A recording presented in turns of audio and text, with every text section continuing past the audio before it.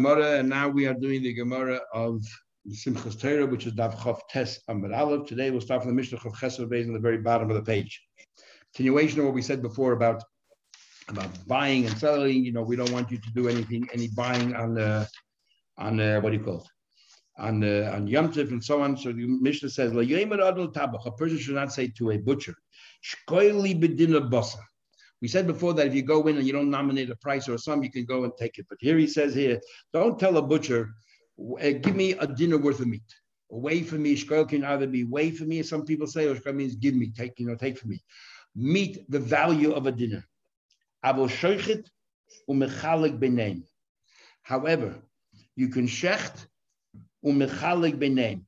You can shecht it without nominating a price, and then you take pieces of meat and you work around after Yom Tov. Says what exactly are you saying? How do we do it? How do you know after Yom Tov what you took? How do we know to calculate what you did? What do you do? I've got a question. We've just been learning the last two dapim about doing the chol and how you can't weigh it and you got to do it differently and all this kind of stuff. But if you see a sheichet shechting, that's certainly doing the chol. However, yes, we know he's allowed to shecht for Yom Tov because he couldn't do it beforehand. So why don't we just say that all these other things you can weigh it out and stuff the same? I mean, it's not necessary. Now you're buying and selling. It's not necessary. You could have shechted your own animal. It's not necessary. So therefore, and we're very mekach memcher is one of the severer averis, even though it's only midrabanan. The whole idea of buying and selling on Shabbos is only us and rabbanan. We're scared you're gonna read or write contracts and all that kind of stuff. But we're saying over here is you can buy the meat and calculate it, everything after Yom Tov. The question is, how do you know?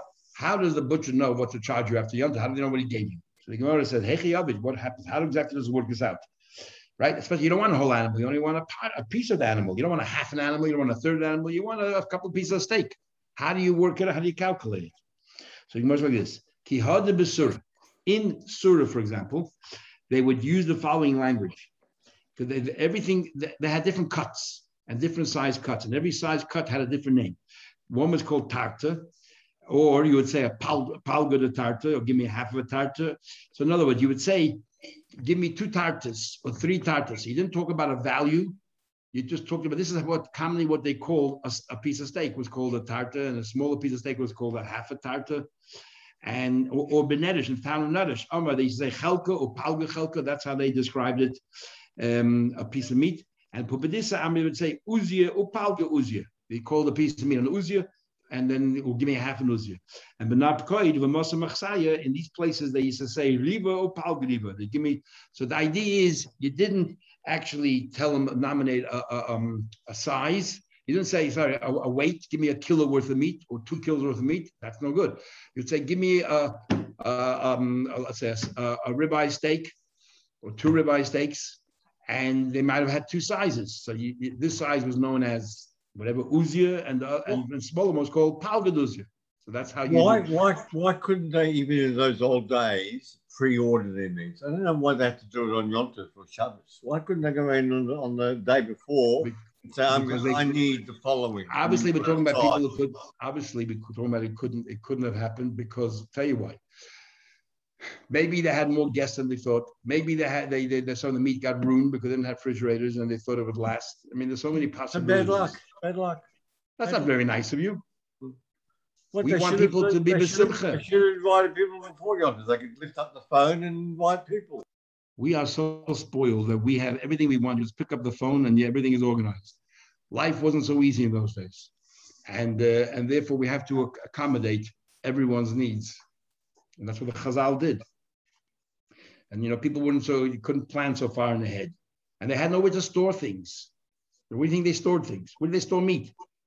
I'm not talking about taking, I'm talking about ordering it before. And even ordering, they didn't realize that they needed more meat.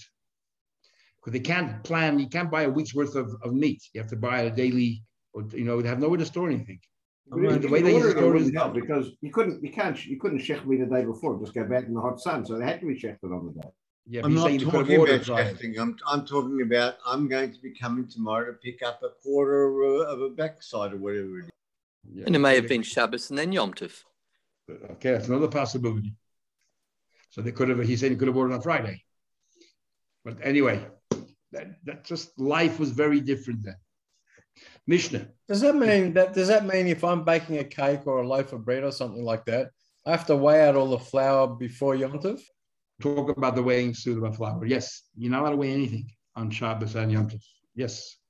There's an argument if you're allowed to, for some people, I mean, we don't do that, but some people by the Seder, they would sit there and they would weigh the matzah if it weighs the size of an olive and all that kind of stuff.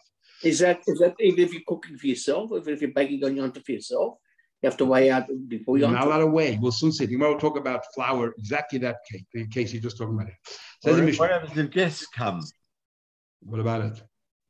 Oh, so you don't know till the last minute, and that's why you definitely need to weigh on.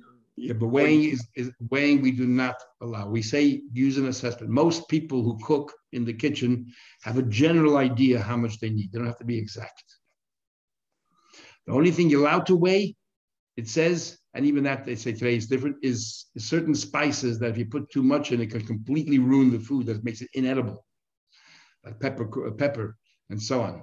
So, but it says in Shulchan that today, it's not that strong, and therefore, generally, any chef, they can taste the food, put a little bit of spice and taste it, see if it's enough. Mishnah. A person says to his friend, Maleli Kliza, a person says to a friend, here's a jug, fill it up, please. Avaloi b'mida. The Gemara will explain, but not a measuring. We'll soon see, we'll have two opinions in the Gemara what exactly that means. Rabbi Yehuda says, if this jug happened to be a jug that can be used for measuring, it's exactly a liter or 2 liters, don't do that either. Even though you didn't say fill up a liter, the fact that you gave him a jug that does a liter is already considered measuring, as we'll soon see. Ma'aseh Abishol ben Batonis. There's a story of Abishol, the son of Batonis. Shahaya memale midosav. He used to sell, let's say, oil and these things, or wine. So he used to, at night, male midosav me'erev Yom Tov, he used to fill up all these jugs before Yom Tov. He prepared before and he gave it to them on Yom Tov. And so he shouldn't have to go ahead and, because it's measuring, because each one gave him a jug a certain size, so he would do it all prior to Yom Tov, and each one took his jug home. Abba Shaul says, even Chalamoid Osake. Sorry, even Chalamoid he would do that. And why would he do the Chalamoid? Okay, there's two versions of this Mishnah, whether we say the next part or not. But he did it according to this version, the Pnei Beruri Hamidus. And that is, if he was so honest, if he would fill the wine, what happens is it suds up. You have suds, you have froth, and therefore he would have to spend an extra 10 minutes and wait till the froth settles down and put a little bit more wine so you can fill up the jug. The people had no patience; they just wanted the wine and run out. So therefore, he felt that he was cheating them. They ordered a liter, but he and gave him a liter jug, but he didn't give him a liter worth of wine. He might have given them 3/4 of a liter or 4/5 of a liter. So what he would do is he would prepare it all before Yom Tov, and he had plenty of time overnight, and he let the froth settle, and he put it in. So this way he didn't cheat anybody. The Chachamim say, Chachamim said that even the weekday, think about Chachamim, even the weekday they did that. They put a mitzvah hamidus. If you sold oil, and the keli that the guy said, okay, give me that jug of oil there, and then you pour into their jug. But it takes a long time for the entire oil and the contents of your jug to pour out into the next one, because it's stuck to the wall and it's very, very slow. So again, you're cheating. And therefore, even during the year, he would do the night before. So overnight, the entire contents of his liter jug ended up in the liter jug of the purchaser.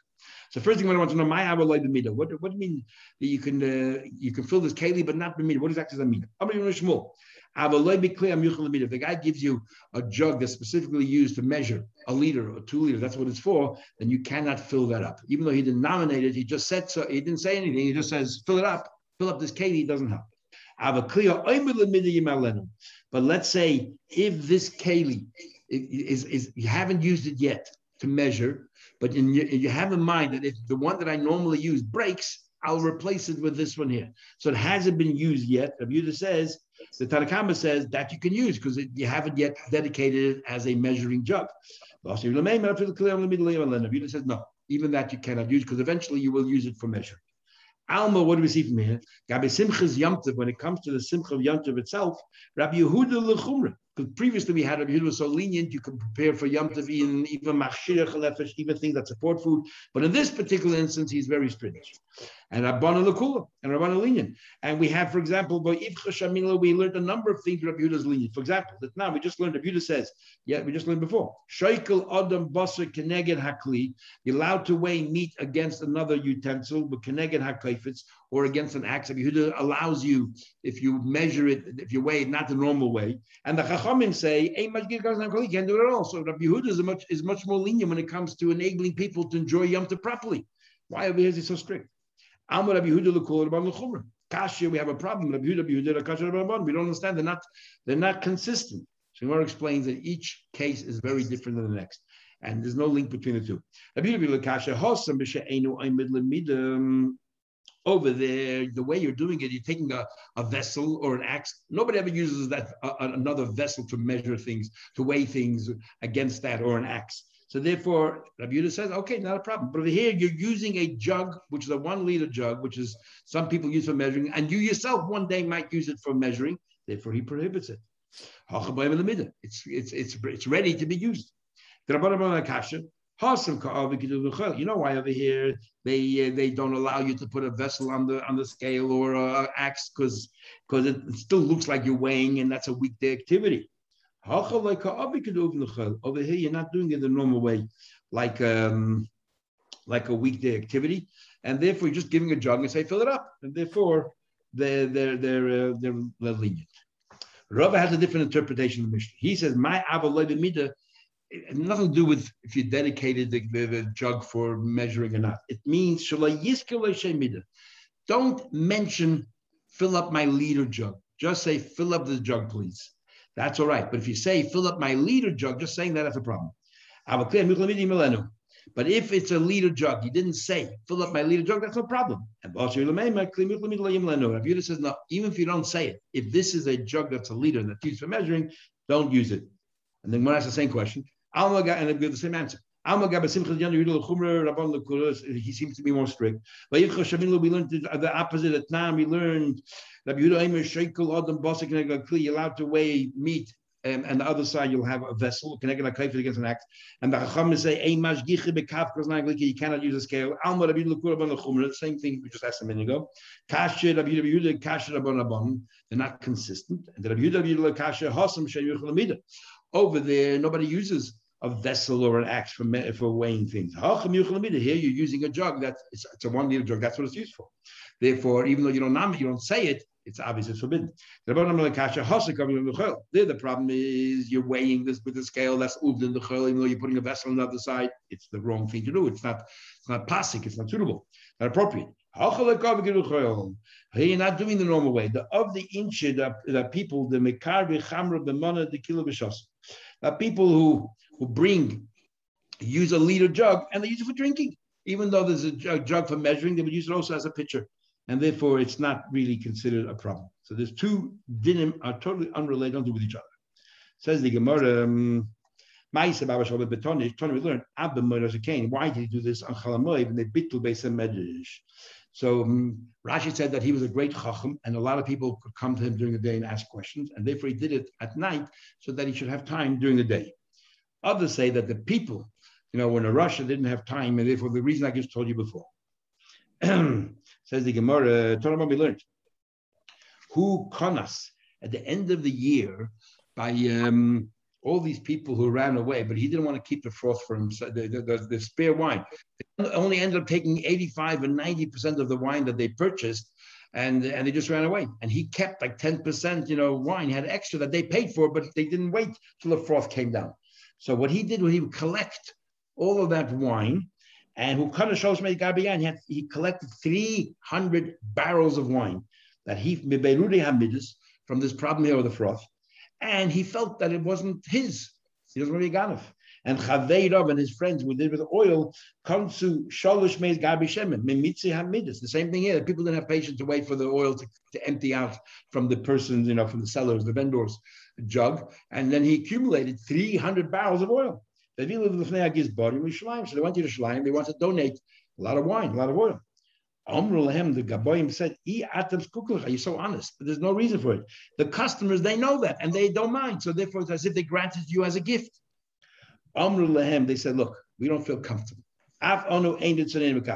Even though they don't mind, we don't feel comfortable. It's not ours. We sold to them. We got paid for it. It doesn't belong to us.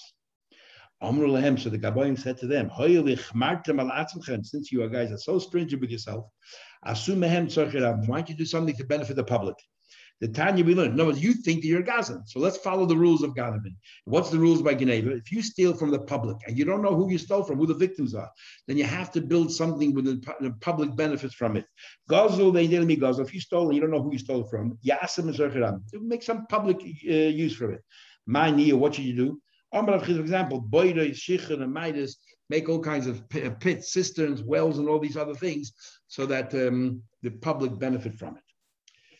Says the Gemara, Adabre Rav Chizda Rav Chizda took Rav Anuka for a stroll and had a talk with him. That's how Rashi learns.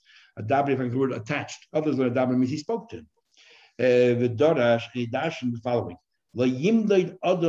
A person should not measure, should not go take a measuring cup and measure the barley and feed it to his animal, even though they have to be yomtiv. What you could do is take a measuring cup, put it inside the barley, not take with your hand barley and fill up measuring cup. Put the entire cup into the barley and scoop it out. Whatever comes out, comes out. That you can do, because that's not the normal way of doing it. Likewise, hanachtum, a baker. Moedet tavlin, a baker can measure the spices. The noitin l'toich kederosei, and he can go ahead and put it inside his food. Rashi said, by the way, nachtum doesn't always mean a baker. You know, it's the usual translation. Rashi says over here, nachtum means a chef. And but like a commercial chef, and you're allowed to put spices because he can ruin the food. Here you're allowed to because you're saving the food. And Shulchan says that today we don't really have that issue, and this is talking about in large production, and that in the house is not a problem. So therefore you don't do it. My deadest isha kemach b'yamtiv, a woman. So Rabbi Yirmiyah says that a woman can measure the flour, the yamtiv, the noisin, then the techisasa. She can place it then in her dough. What's her motivation? She wants to know exactly how much challah to give. You have to use a certain amount of eggs, 43 eggs. So therefore, she wants to measure the flour that she's using so she can do it for a mitzvah. And therefore, you're allowed to. Comes along Shmuel and says, Asur, it is forbidden. You're not allowed to do that because you're not allowed to measure, even for such an altruistic purpose. Says the Gemara about Tanad Shmuel. Shmuel actually, just like Rab Chia and Rab Aisha devised brises, Shmuel did the same thing. Shmuel organized a bunch of brises in front of Tanoim, Rashi says here, and just like Rebbe made Mishnah, and Rab Chia and Rab Aisha made Tosefta and brises, so did Shmuel. In his brise, it concluded mutter is permitted. Amar Abai says, what do we do? It's a dilemma. Shmuel personally said that it's forbidden, and yet in his brise, he says it's permitted. So what do we do? So he says here, when Shmuel contradicts his brisa, what Shmuel says, that's the halacha. Shmuel halacha l'maisa asla shmin. The brisa, he's just telling you what other Tanaim are saying. But when he personally says asla, he's taking the halacha that it's asla. So Shmuel says you're not allowed to measure, and Rav says you're allowed to. So the Gemara continues. Tana we learned, ein shoinin kemach. According to most poskim, the halacha is like Shmuel, even though generally we have a rule. Rav and Shmuel, the halacha is like Rav when it comes to laws of Isur. Here, the general consensus is the halacha like Shmuel, but you're not allowed to measure. Tell me we learned. Ein shoinin kemach b'yamtiv. If you want to put the flour through a sieve a second time, no, it's already been everything's been taken care of, and the second time it's going to go. Everything's going to go through the sieve. You're not trapping anything. It's still, you shouldn't do it on a second time on yamtiv. He says you're not allowed to. They say you are allowed to, because they say that you're not really doing anything. There's no bother here. It's already been sifted through, and all the particles that are extraneous to the flour have already been gone. All the coarse parts have been gone. And nevertheless, you want to go through it again, you're allowed to. But the first opinion says you're not allowed to, because whatever it is you're doing now, you could have done yesterday. So there's no excuse. You could have put it through a sieve yesterday. But they all agree, if a pebble fell in, if a pebble fell in, or a piece of wood, then you're allowed to put it through, because you couldn't have done it prior to Yom Tov, because it didn't happen. The pebble didn't fall in. So therefore, you're allowed to. Tani Tana Kamei de Ravina. We learned before Ravina. Remember, anything you could have done before Yom Tov, you're not allowed to do on Yom Tov. When it comes to machshirim, when it comes to actual cooking, we don't say that. But when it comes to machshirim, but if you couldn't have done it prior to Yom Tov, then you can do it on your fixed Yom Tov. Tani Tana, we learned Kamei de Ravina. We learned before Ravina. Ein shoinin kamach b'Yom Tov, and this Tana said you're not allowed to repeat flour on Yom Tov through a sieve. Aval noval tzor of nafal tzroira kisim boided b'yod. They say you can take it out with your hand, not putting it through a sieve at the same time. You're allowed to take it out with your hand. Oh, Malay, they said, what are you talking about? Kolshkin does. How can you take it with the hand? Isn't that boided? And you're not allowed to do boided. Now this is very confusing because we actually learned that Beis Hillel says you're allowed to do boided on Yom Tov. And you're allowed to do boided on Yom Tov if you plan to eat straight away. And in fact, the halacha shmalach is you're allowed to do boided, take the bad out of the good if you're going to eat it straight away. And yet over here it says you're not allowed to because it's boided. Because when it comes to flour, remember we said you're allowed to do it the normal way of eating. This is, you don't just bake a little bit. Usually you bake a lot more than you need to. Or you bake, a few challahs and you can have some tomorrow, tonight. And that's why boyer kicks in. Boyer is only permitted if it's a normal way of eating on Yom Tov. You can take the bad out of the good. But not if you're doing a lot of, then it's like boyer, it's more like a malacha, preparing, and that is forbidden. Dorash Rabbi Baravuni, Zuta Pisla Doi. Rabbi Baravuni was standing on the doorway of the Doi. He said, Shainin Kamel Yom Tov, you're allowed to do it a second time. Omar Nachar Rabbi said, Puku, take it away. But Omar La'abo, he said, tell your father, Shkila, this is Rabbi the son of Ravuna. So he says, tell your father, who's my friend. Remember, we had before 3 friends of Nachman, Rav Huna, and Rav Chizda. So Nachman said to Rav Huna's son, Rav, tell your father, Shkila tevusach, take your favors back.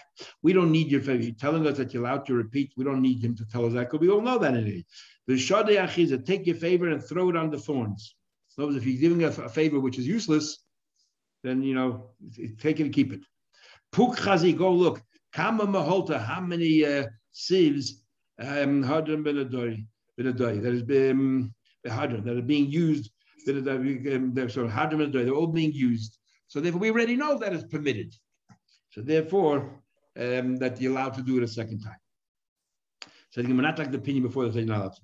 The visa of Rabbi Yosef, the wife of Rabbi Yosef, Nahala Kimcha, she would make the flour agaba de mahota. What she did was she took a sieve, but she turned it upside down, used the back of it, which is totally not the normal way, if she wanted to put it through a sieve a second time. So he made a total shini.